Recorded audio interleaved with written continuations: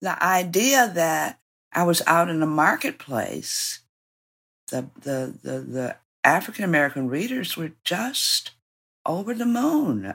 Some of the stories they told me of going in the bookstore and seeing Night Song, and the first thing they did was run to the flip to the back to make sure it was written by a Black woman, and one woman said she sat in the bookstore right there on the floor and started reading.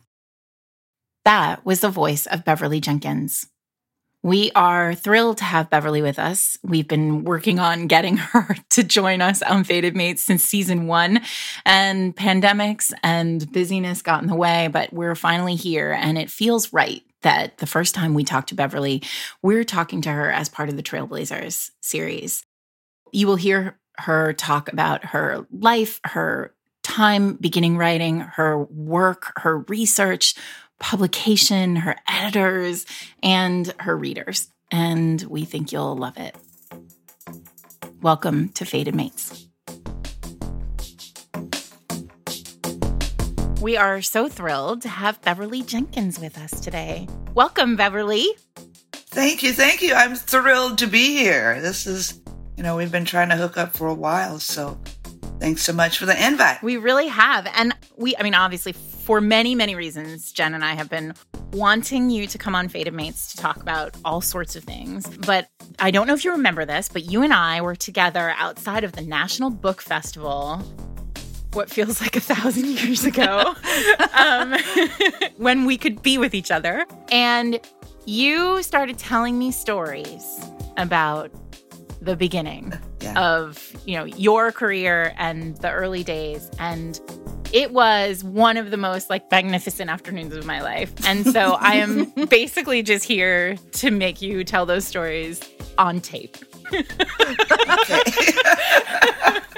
Well, I got 1 million of them, so you'll have to let me know which ones you want to hear. I love it. No, I want to hear them all. Yeah. So we are the conceit of the work that we're doing right now with our Trailblazer guests is to really get the voices of the genre and the voices of the people who built the house on tape, and to also say the names of the people who maybe we have not heard of, the not Beverly Jenkinses. So that's why we're doing this. That's why we think it's important, and that's why we are so grateful to have you with us. I'm proud to represent. So, hit me up with your first question. Well, I think one of the things we're always really, and this is true for all romance writers, readers, everybody, which is, how did you come to romance? How did you become a reader and a writer of romance? I tell the story about, I grew up reading everything. I was one of those kids that read everything in the neighborhood library, from the kiddie books to the teen books to the adult books. This would be late 50s, early 60s. I think I got my first library card when I was 8. So that would have been 1959, right?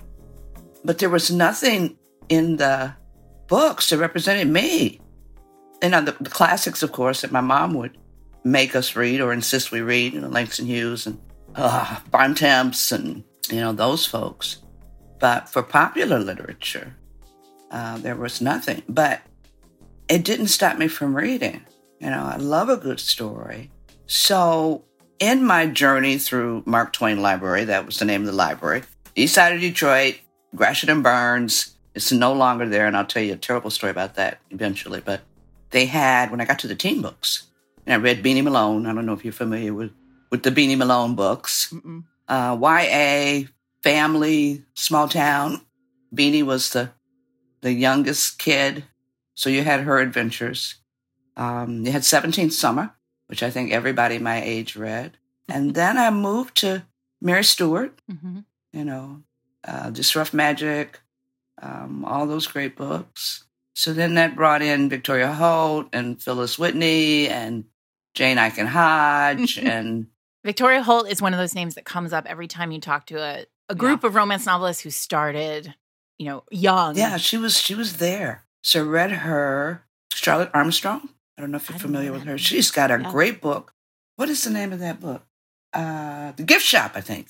Awesome. And it's, it's a sweet romance. But it's a young woman who is on a quest with this guy. Somebody left some kind of if I can remember correctly, some kind of a secret something inside of a gift shop. Oh, I love that. It was inside of a little like glass pig. So she and this guy are traveling all over. I don't know if it was the world. I think it was the country, trying to run down these pigs to get whatever it was that was inside.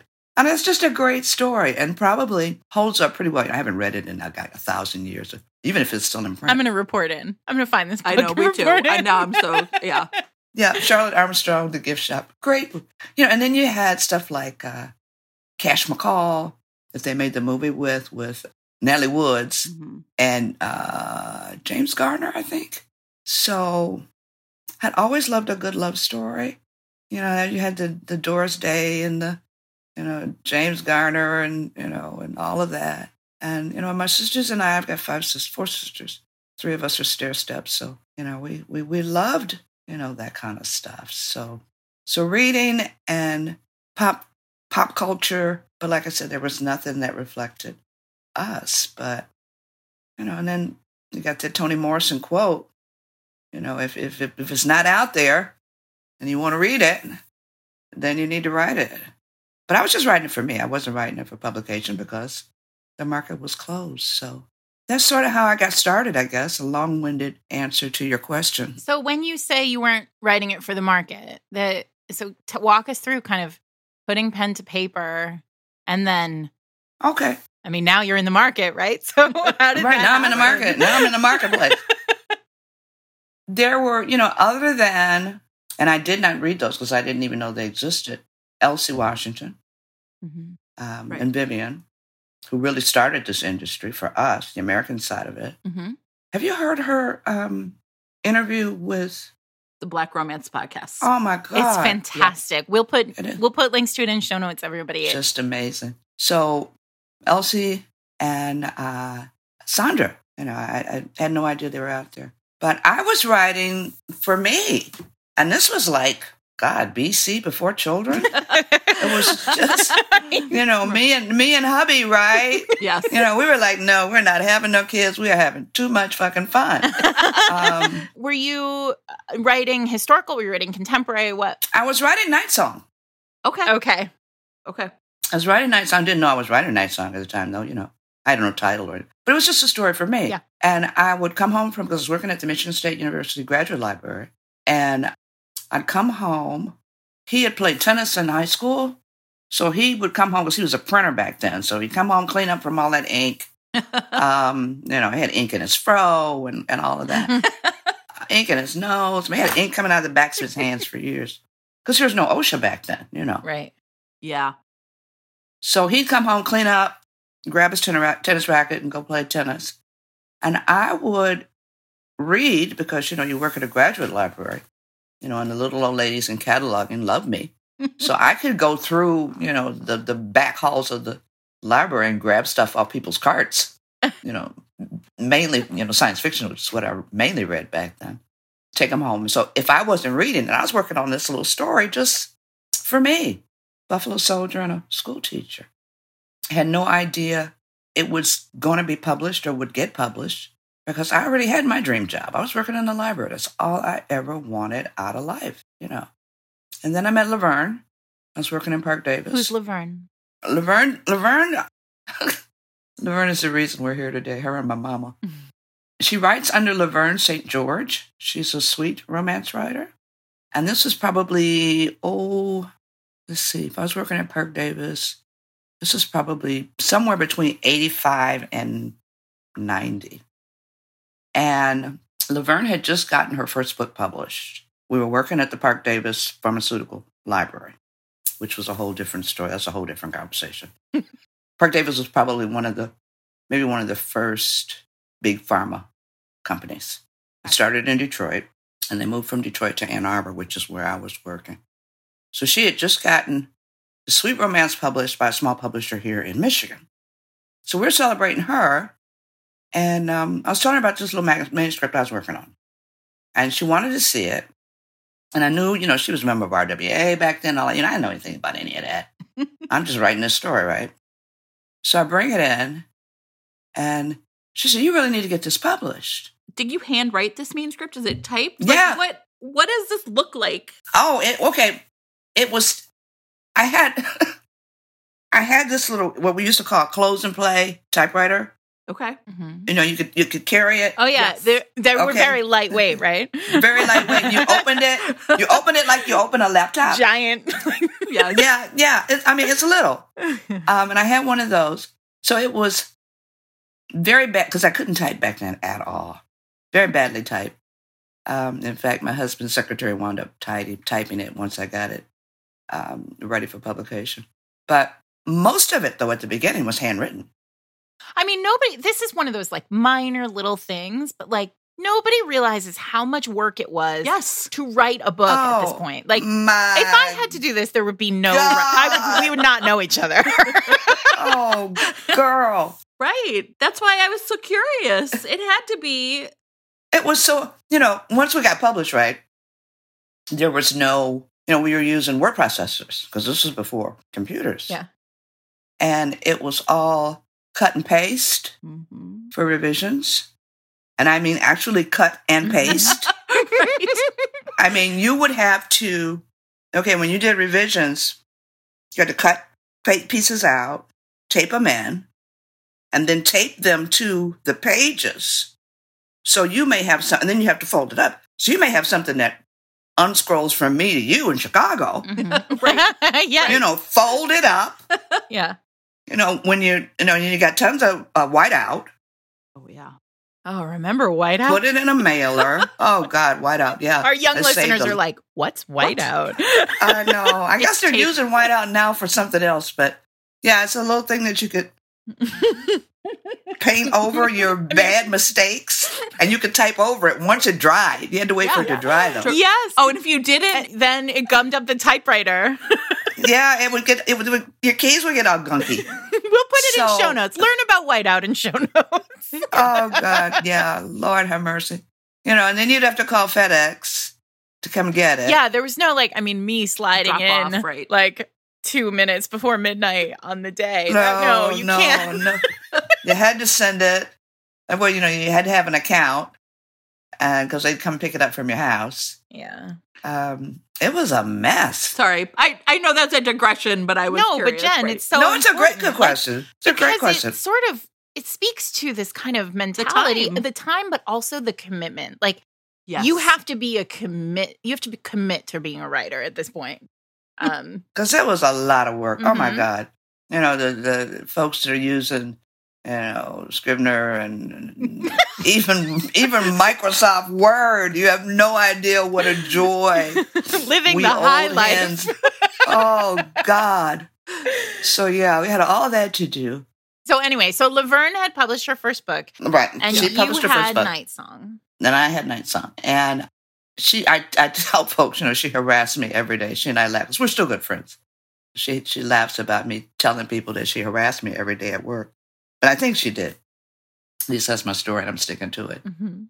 And I don't know how I found Vivian. I cannot tell you how I found Vivian. I think maybe by then I was reading Romantic Times, and maybe, she showed up in there or something. Oh, anyway. So wait, this is a good point. There used to be a romance magazine, right, and it was called Romantic Times, and you could subscribe to it. If you were a romance fan, you subscribed to it, and there were reviews in it and interviews with your favorite authors.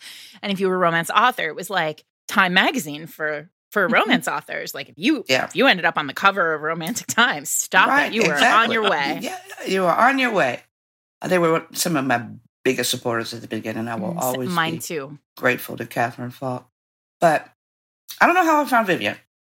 So I sent her my little raggedy manuscript just to get Laverne off my ass. Harlequin at this point?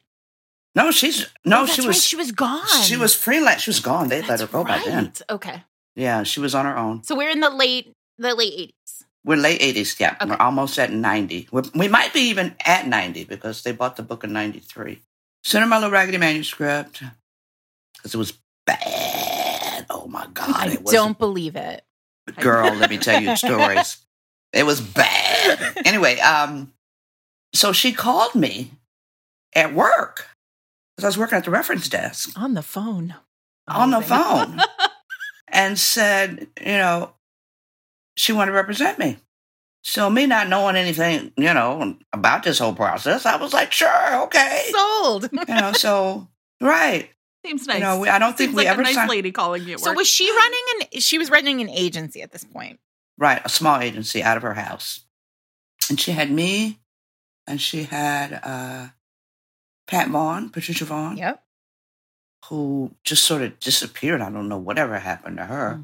Murmur of Rain, which came out right after Night Song did. And I don't think Vivian and I even signed a contract. This was just a handshake deal. just a verbal kind of thing. So took us a while to sell it. I got enough rejections to paper all of our houses because they didn't know what to do with it. Well, and my question is like, how clear was it to you that we don't know what to do with it means like we just aren't going to carry Black romance? No, there was no box for it. Yeah. And even with romance, and I didn't care. I mean, probably if I had been set on getting published, all of those rejections would have probably broken my heart. Of course. But I had a dream job. I was getting up every morning going to the library. I could care less about a rejection letter. But the interesting thing was, they all said the same thing, basically. Great writing, but. What do we do with it? Yeah. And, because 19th century. America. American history. Even, 1990.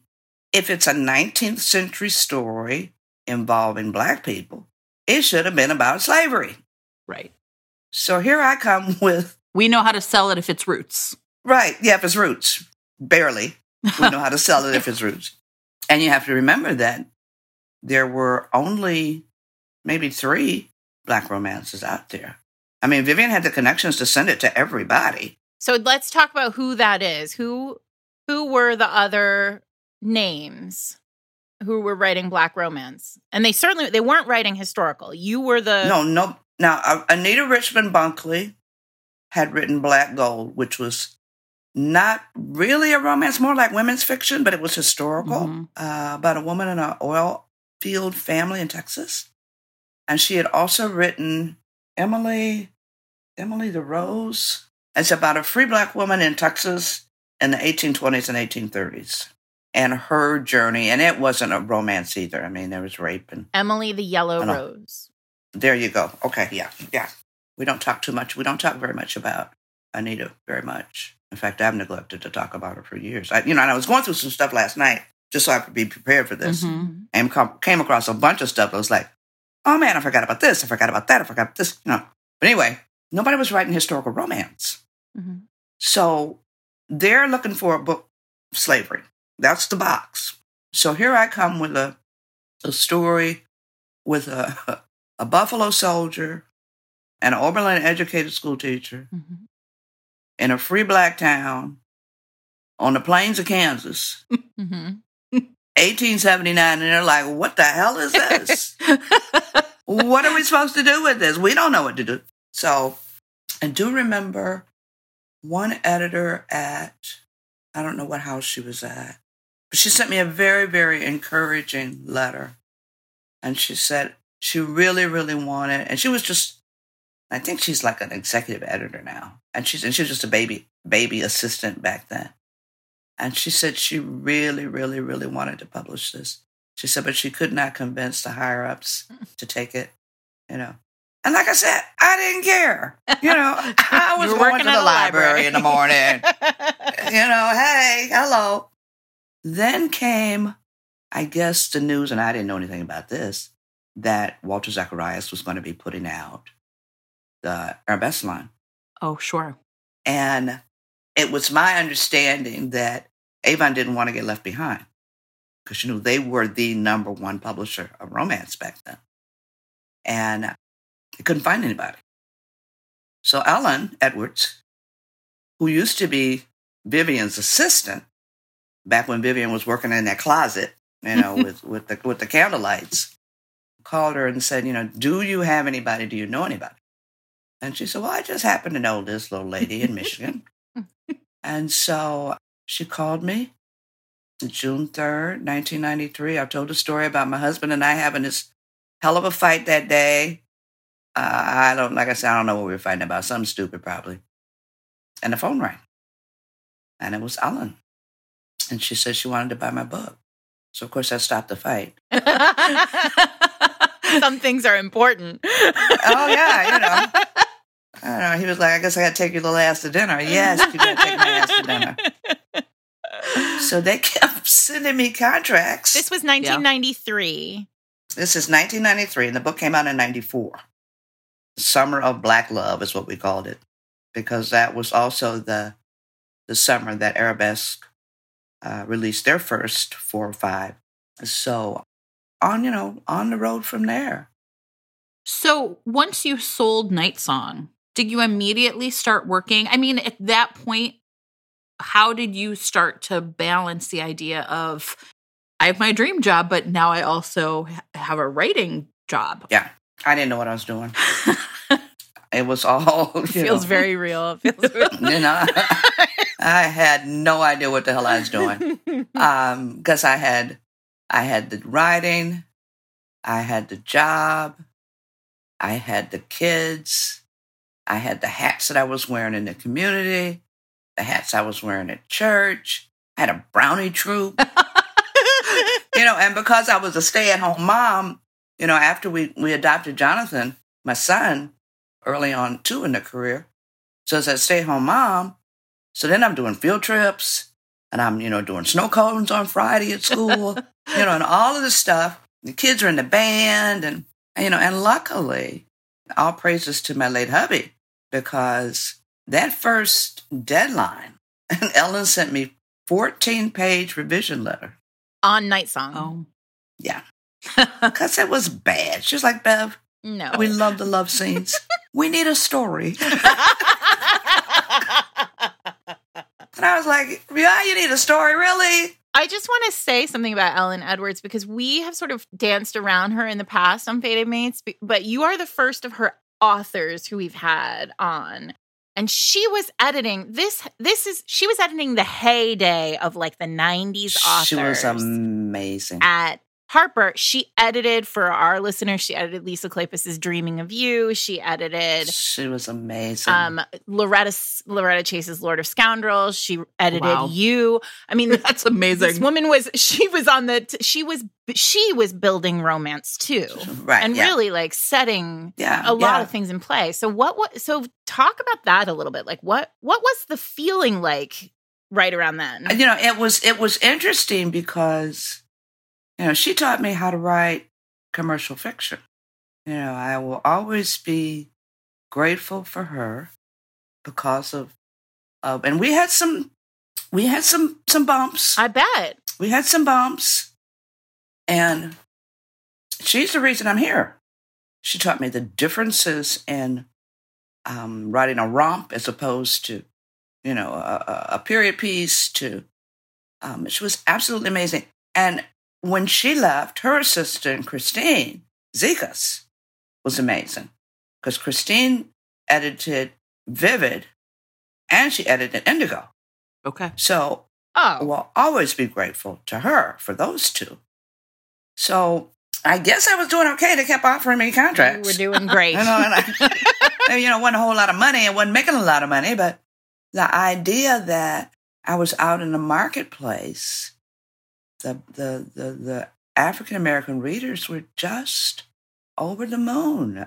Some of the stories they told me of going in the bookstore and seeing Night Song, and the first thing they did was run to the flip to the back to make sure it was written by a Black woman. and one woman she sat in the bookstore right there on the floor and started reading. That's amazing. Well, these also, the cover it had that original cover that.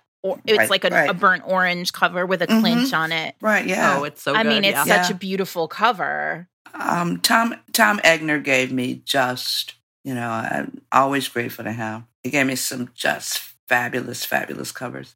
And, a lot of times, I would win, cover of the year and all of that.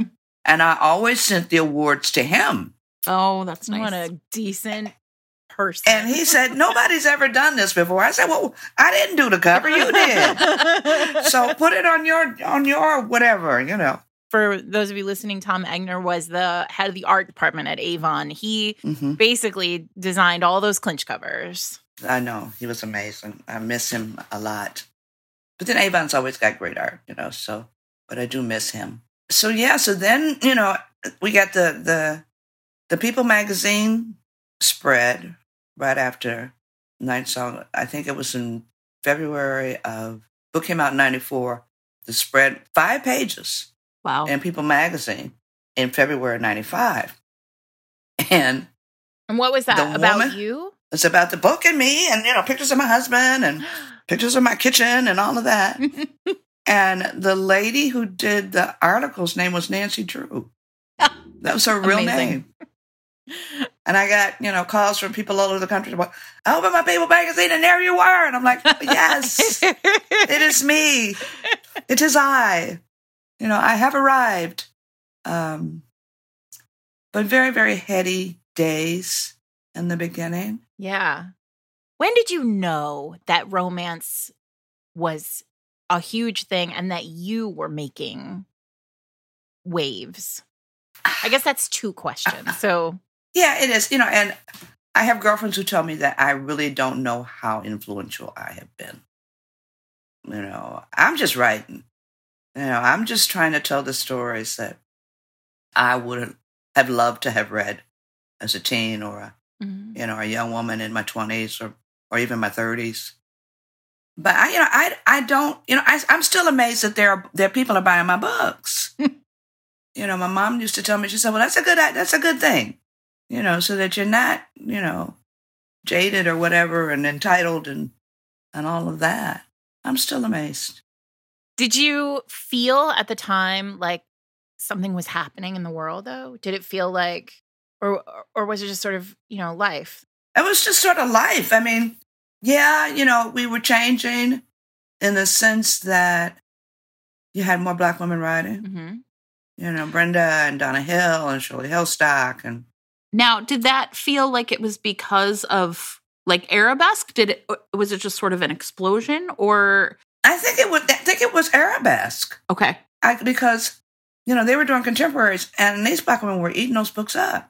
Sure. And plus they had a great editor in Monica Harris? Monica Harris, yes. And she was just an amazing editor for those women. Rosie's Curl and Weave, she had those anthologies. And they all absolutely loved her. Just loved her.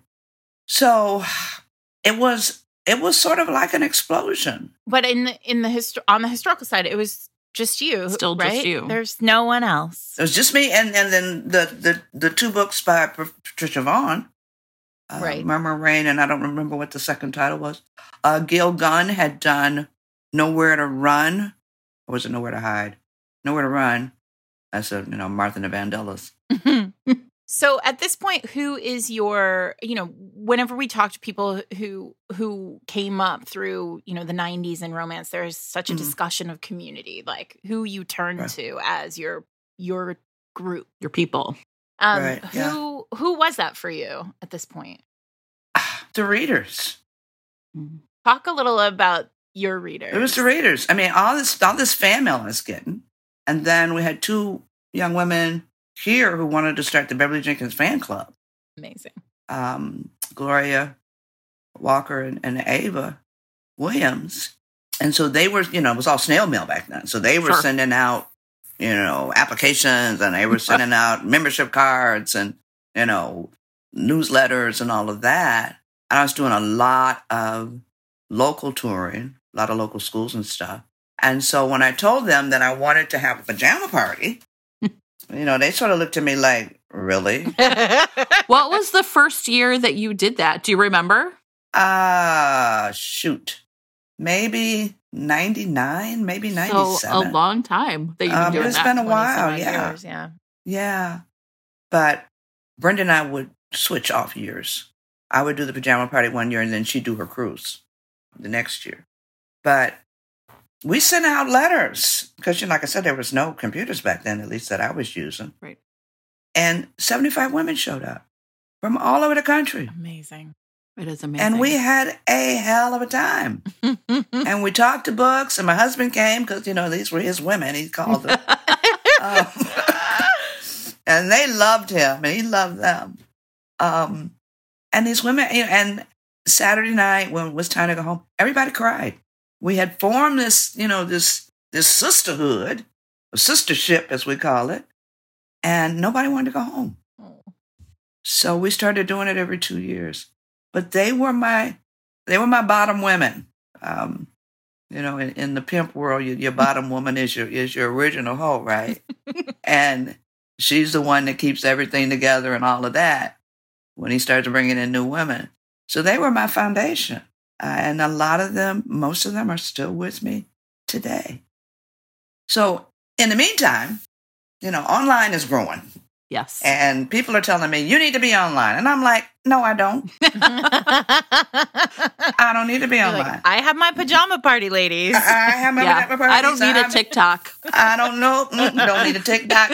Don't need a gram. This was even before social media. This would have been more like a web page or a, right? And it was we started with a blog.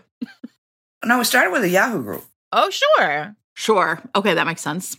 So little did I know that there were other Black women reading groups online. And one of them was, and I cannot remember what the real name was, but they called themselves the Hotties because they read hot stuff. And this was a group that was connected to Gwen Osborne. And Gwen is sort of like the griot of Black romance. She was one of the early reviewers for the Romance Reader. She knows where all the bodies are buried. We sort of combined her group and my group. And that's when we started doing the traveling. Going all these different places and all that for African American history kinds of stuff and books. So so I'm trying to build my own little empire because I'm not getting a whole lot of support from my publisher. I mean, I guess they were just one of the young editors said, well, they just like the cachet of having you. So I'm like, okay, well, I can handle that. I'm still going to go out and do my thing and all of that. But then after my husband passed away in 2003, I met Adrienne DiPietro, and she was the marketing director for Avon. And we were at one of those Avon dinners in Dallas. Those famous dinners. Mm-hmm. She and I were outside smoking. I didn't know who she was. She didn't know who I was. So we hit it off really well, and we got to talking, and and when we got home, about a week later, I got a call from her, and she said, you know what? I have looked at your file.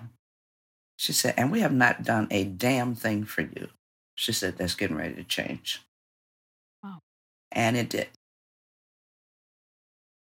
Because I got a lot of support in the beginning, the first couple of years. Right. People magazine. Right. 5 pages of yeah, right, And then nothing. And I think, too, I tell people, I said, when my husband passed away, it's like God says, all right, I've taken something very, very precious from you. So how about try this as a replacement? And my career took off. So I don't know if it was the spirit or, I don't know, whatever. Everything in its own time and place is also how I deal with it. So Adrienne just started pushing, doing a lot more for me. I mean, she sent me a box of bookmarks that had to have 20,000 bookmarks in it. I'm like, Angela, what am I going to do with these?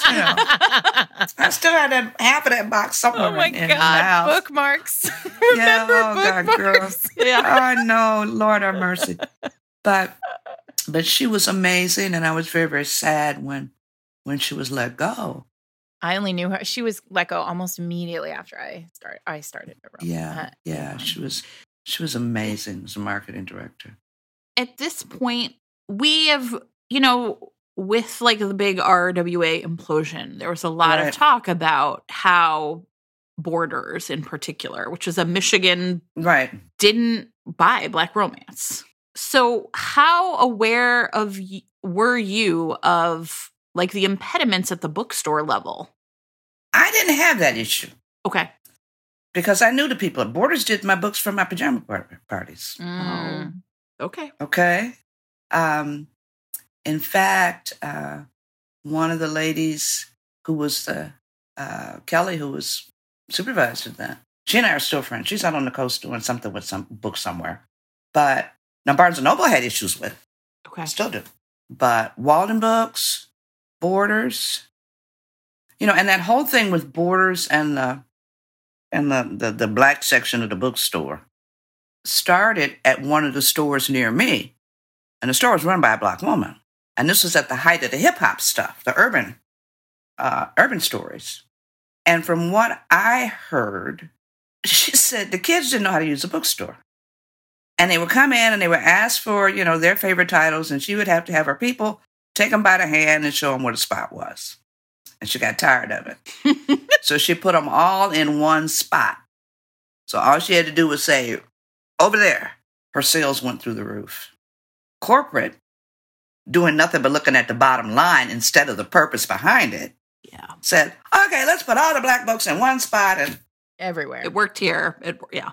So now we've got this, Jim Crow kind of section in library, in bookstores.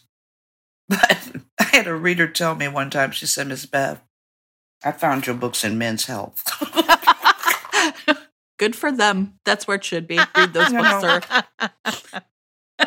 They should really be put together. Romance and Men's Health. Yeah. I mean, Brenda and I, and the early era best women, were always shelved with romance. We were never not shelved with romance. Only in the last, 20 years or so.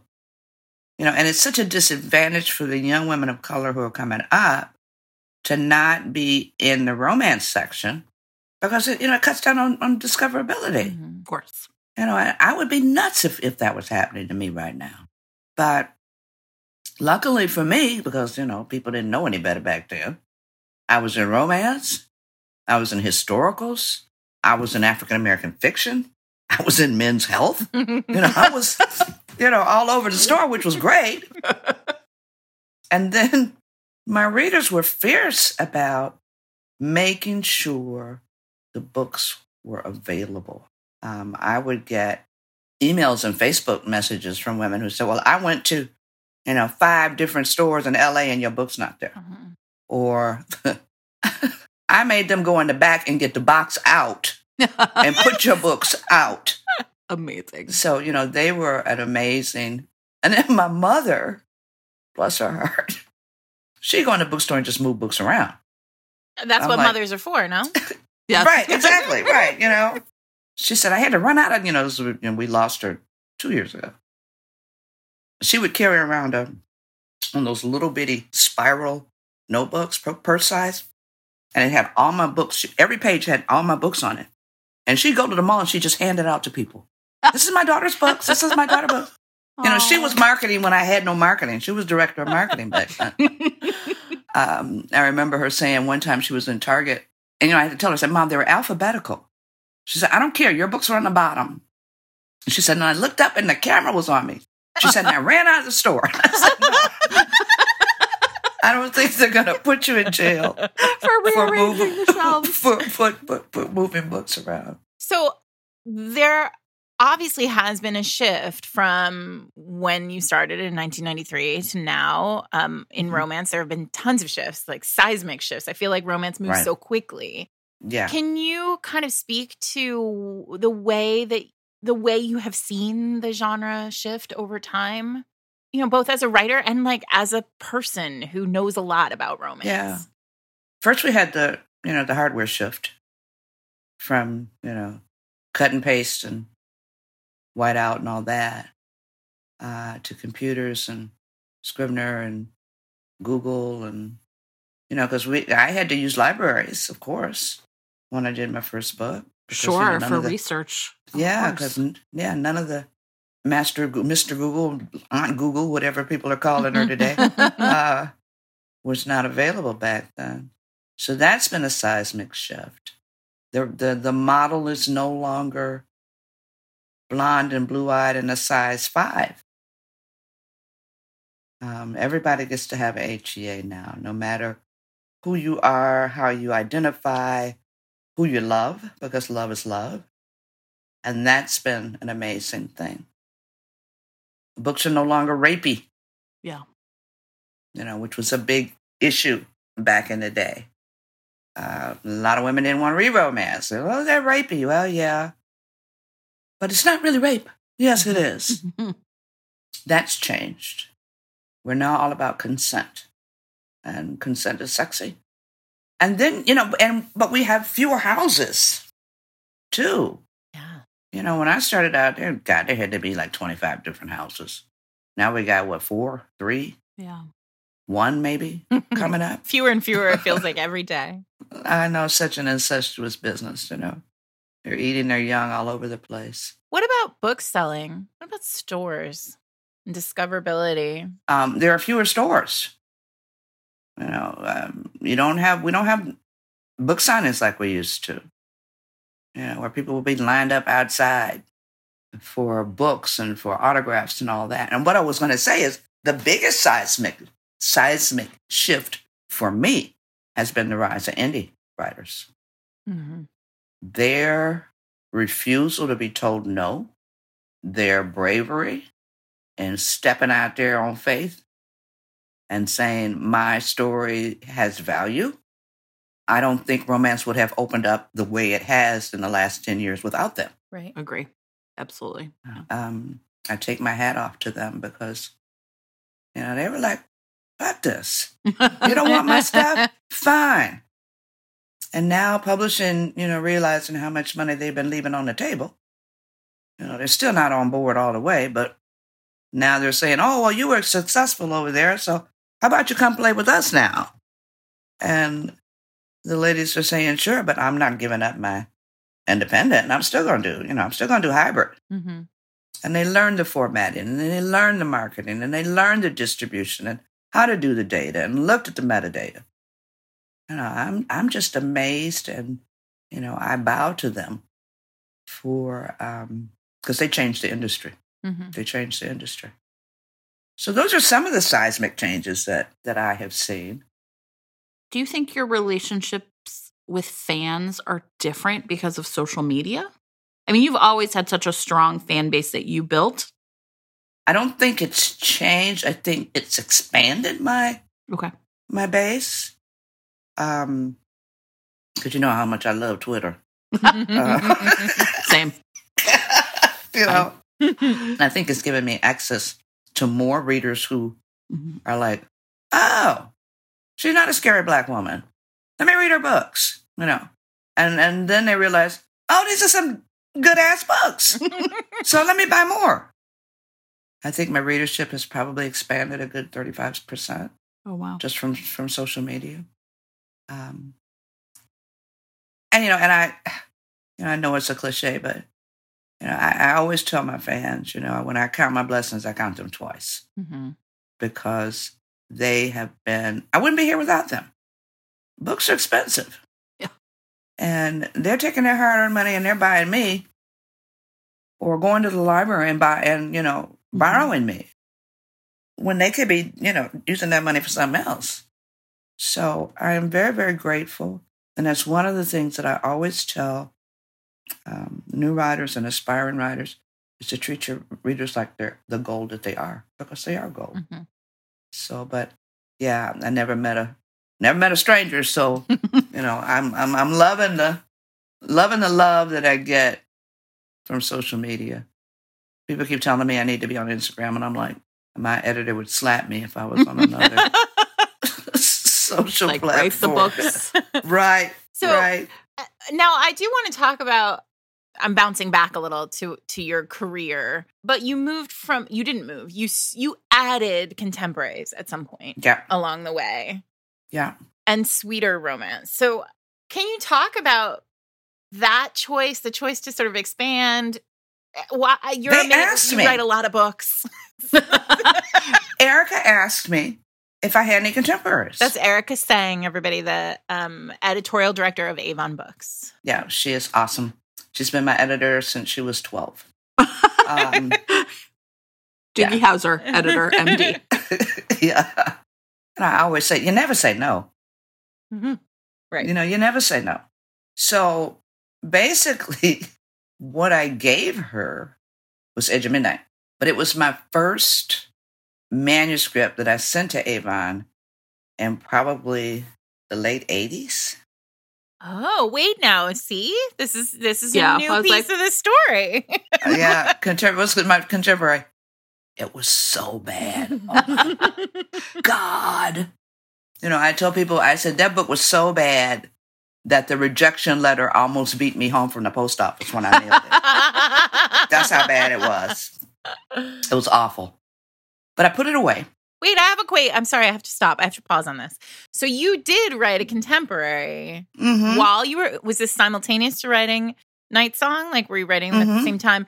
And so, why did you write a contemporary? Was that because that was what romance was? That's because that's what, the stories started coming. That's what it was for you. Yeah, right. Okay. The stories started coming. So I put it away. And then when she asked if I had contemporary, I brought this very, very bad manuscript out again, and I looked at it, and I realized what it was. The reason it was so bad is, number one, I didn't know what the hell I was doing. I didn't know how to write. And number two, the characters were the descendants of Hester and Galen from Indigo. Ah. So that book could not have been published until after Indigo was written. So I went in, I cleaned it up. Now that I know how to write, right? You're like, sure, you know how to write commercial fiction now. Right. It's like 14 books in. I know what I'm doing now, I guess. And I realized, like I said, who the characters were. So that kicked off the five romantic suspenses that I have. Mm-hmm. So it's Edge of Midnight, Edge of Dawn, Black Lace, and then the two Blake sisters, Deadly Sexy and Sexy Dangerous. And then I did, I don't know how many, 6 or 7 little novellas for Kimani in the middle of all of this. And then I realized you need to take a step back because you are wearing yourself out. Yeah, writing all that. Because I was doing 2 big books and a novella, and 2 novellas a year. So I was doing 4 books a year, and I was no longer a spring chicken. So I had to put those away for a while. But yeah, so the characters in my Avon romantic suspense are descendants of my historical characters. And then the YA was something else that they asked me to do. Mm-hmm. I think there were 5 or 6 of us that they asked. We did 2 apiece. So I did Belle and I did Josephine. I think it was Meg Cabot and Lorraine Heath. And I'm not sure who the other ladies were. And then when did the Blessing series, was that something you wanted to do or something they suggested? Nancy sold the series without telling me. Oh, Nancy. What are you doing? She had been on me for years about writing a small town series. And I'm like, well, I want to do that. Let's be honest, like small town, for a long time, it felt like small town was where the money was in romance. Like if you could pull off like the big small town where lots of people, there's just always a cupcake shop and a veterinarian. I know. But I didn't want to do that. Nancy was like, Beverly, you like money. Well, I do. But I was content to continue to write these award-winning African-American historicals, right? Right. So after Mark passed away, I was up north with his mom and got a call from Nancy on my cell phone. She had never called me on my cell phone. In fact, I don't even think she had a cell phone back then.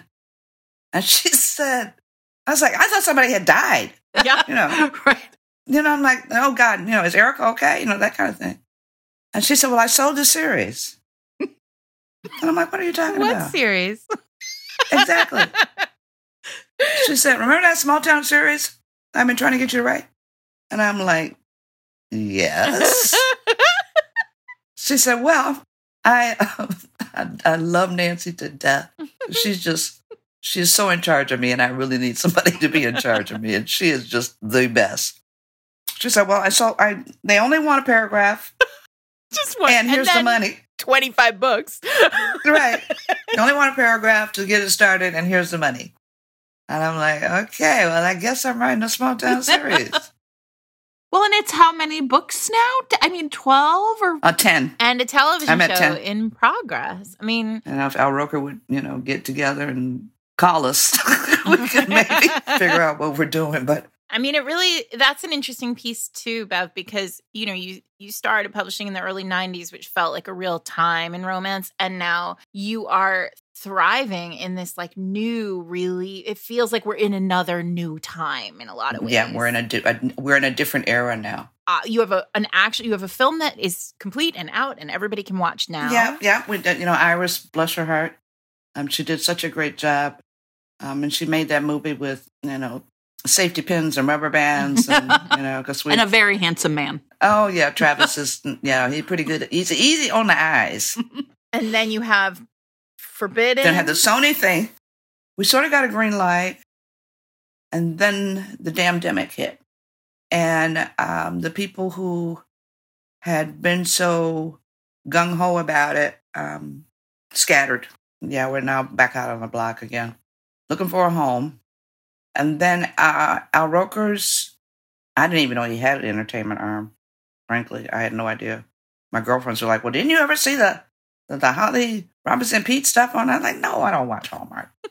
So, because, back then, black people didn't have Christmas on Hallmark. No brown people and black people did not have Christmas on Hallmark or Lifetime.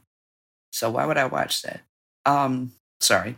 No, it's real. It is what it is, so. But now things have changed, which is awesome. Supposedly they're in talks with Hallmark. I'm not, we're still waiting to see what is really going on. But if that is the case, I'm pretty excited and all that. So we'll see, hopefully soon, what we can talk about is going to happen. So can we talk a little bit about legacy?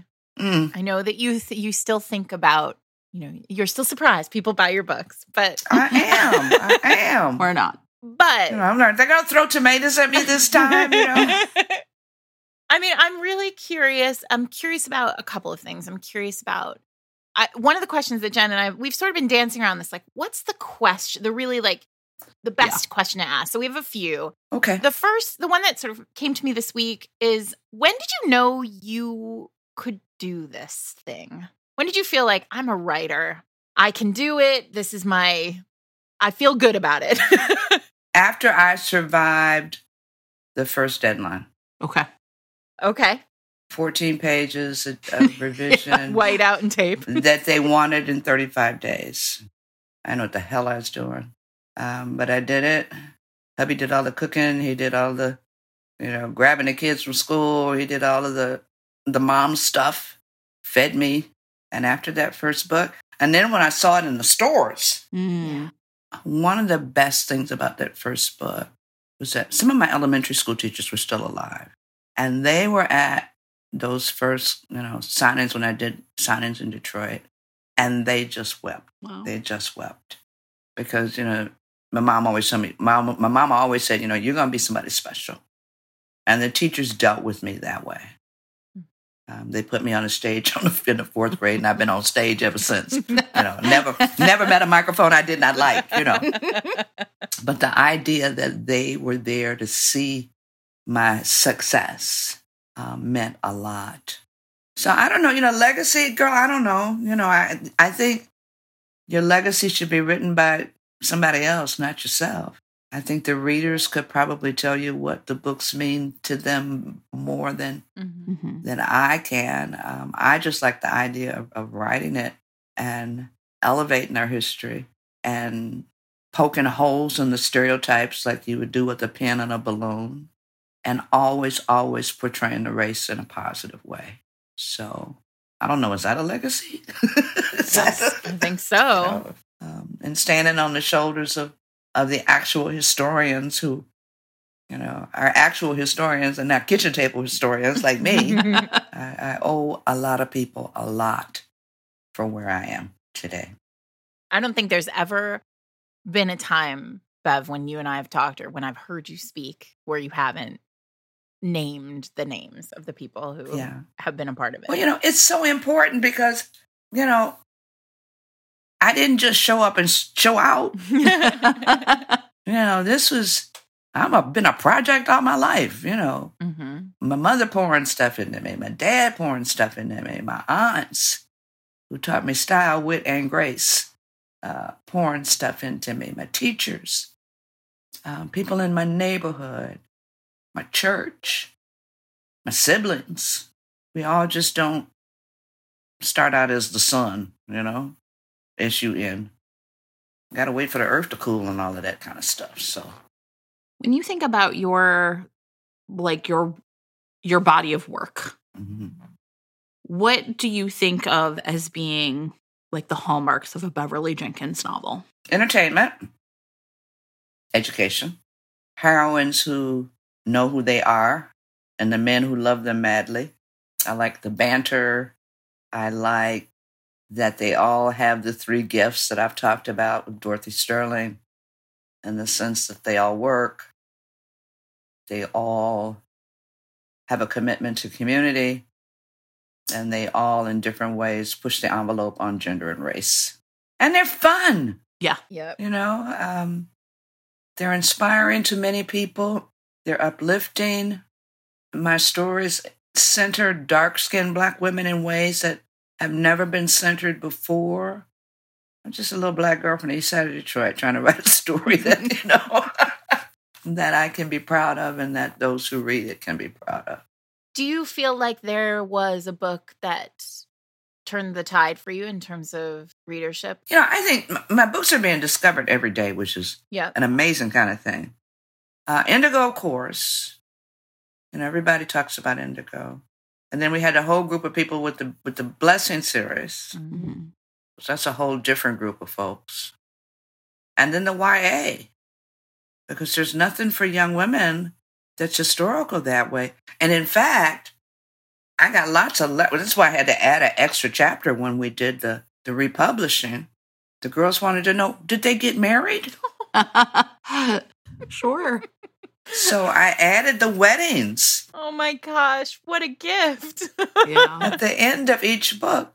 And I got a lot of letters from the moms that were saying she wanted her daughters or daughter, however many, to know that this is how they should be treated by a young man. Old school. I mean, so we got milestones. We got Nights On, which is first. And then we've got the YA. And then we've got Edge of Midnight, because that was my first contemporary. And then from that very, very awful manuscript to my first romantic suspense to The Blessing. So what is that, 4 or 5 different milestones? So we talked a little bit about your covers. Mm-hmm. Okay, I have to ask about Nighthawk because it's hot. I mean, so you had clinch. I mean, look, I'm a simple woman. Hey, I'm with you. And I don't know the order, right? Because my brain is full. Nighthawk is, I mean, obviously he's so handsome, but it's not a clinch cover. Nope. Right? So is that something you asked for, or is that something where they gifted you this present? Tom did that on his own. Okay. He sent it to me, and I told the story. I was on deadline, and I booted up the laptop, and that was the first thing I saw. Okay. And it was just the picture. It didn't have any of the printing on it. There's no letters. Just that image. Just this very hot guy. And I went, oh, hell, that'll wake a sister up, Yes, please. Yes, more, please. And then I put him on because I was like, okay, the ladies got to see this.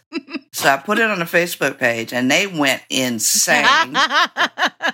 And I told them around noon, I said, okay, I'm taking him down now so he can get a towel from y'all slobbering all over him and licking him everywhere and all of that, right? So then I got a Facebook friend request from him. So I don't remember his name now. It's been the model. Yeah. It's like I said, my head's full, just like yours is full. But yeah, No, that was Tom's gift. Tom knew. Yeah. And it's, and that whole thing with Preacher is so interesting because if you read his introduction to his character in Jesse Rose, he's very underwhelming. Very underwhelming. He just wasn't ready yet. I know, and the women were like, Preacher, Preacher, Preacher, and some of my girlfriends were like, why in the hell do they want a book with him? But isn't that amazing? Romance readers, they know. They know. We know. So I had to give him a makeover in order to make him, Jenkins worthy or whatever. But that always tickles me because, he was just a bounty hunter. He wasn't even. Listen, romance, just a bounty hunter. Come on. I know. Well, and that's it. It's interesting because that was, okay, let me look because I'm going to look here. 2010? Oh, 2011. Okay. So, I mean, and that's the thing to me, it feels like, but he really is like the star of that book. He is, you know what I mean? That book. Right? Yeah, he's such a fascinating character. Yeah, he's the star of that book. And then Maggie, I met the real Maggie.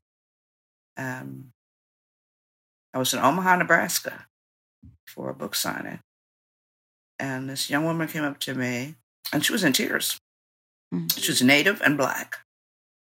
And she said, nobody's writing for me but me.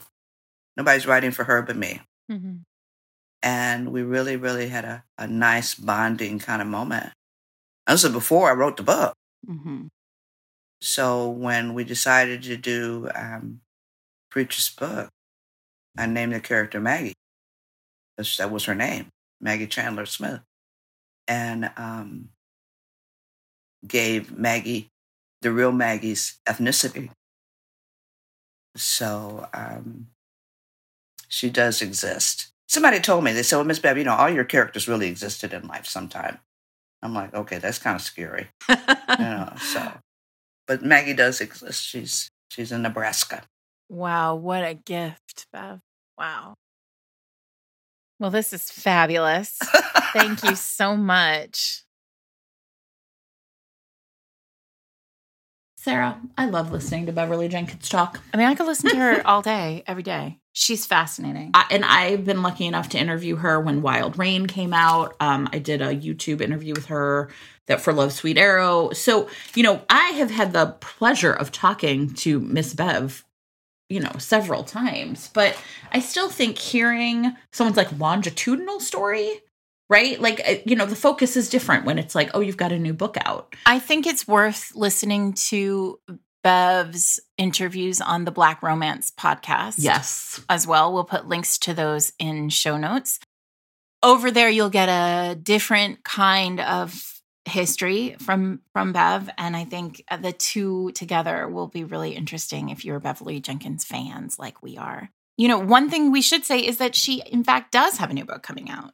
This month, Bev is returning to romantic suspense. Yay. And she has a book out with Montlake called Rare Danger, which, listen to this, a librarian's quiet life becomes a page-turner of adventure, romance, and murder.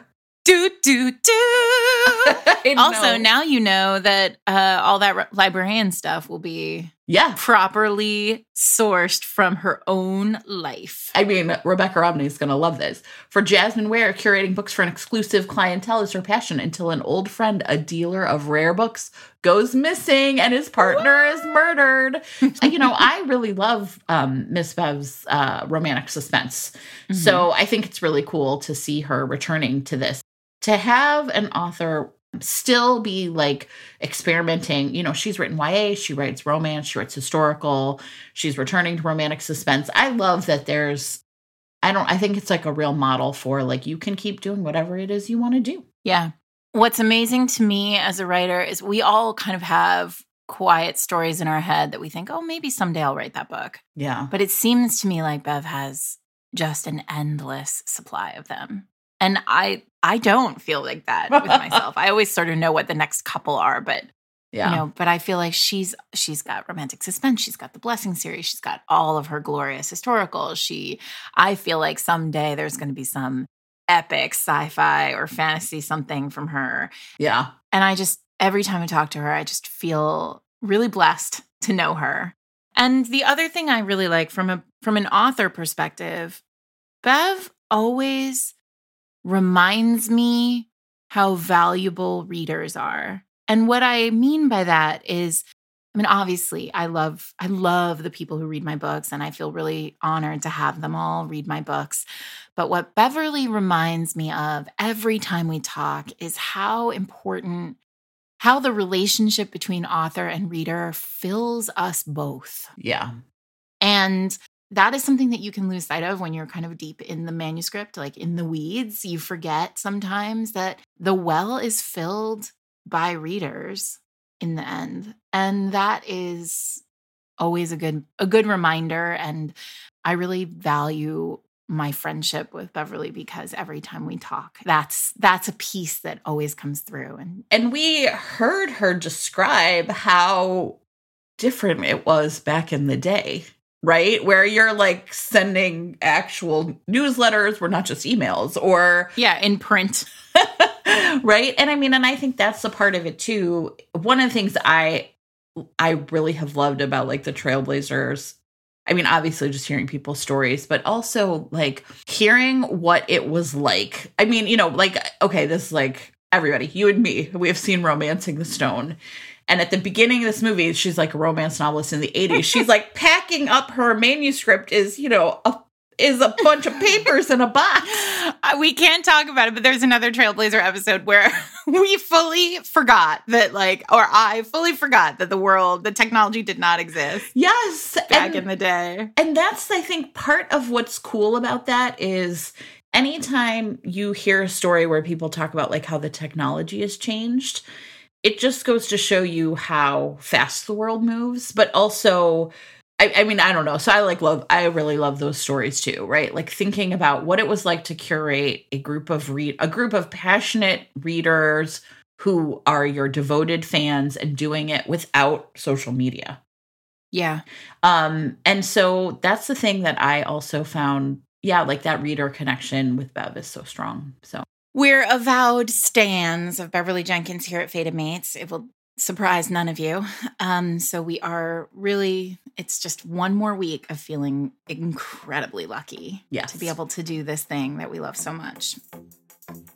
You've been listening to Fated Mates. You can find us at fatedmates.net, where you'll find all sorts of links to all sorts of fun things like gear and stickers, and music and other things. You can find us on Twitter at Fated Mates or on Instagram at Fated Mates Pod.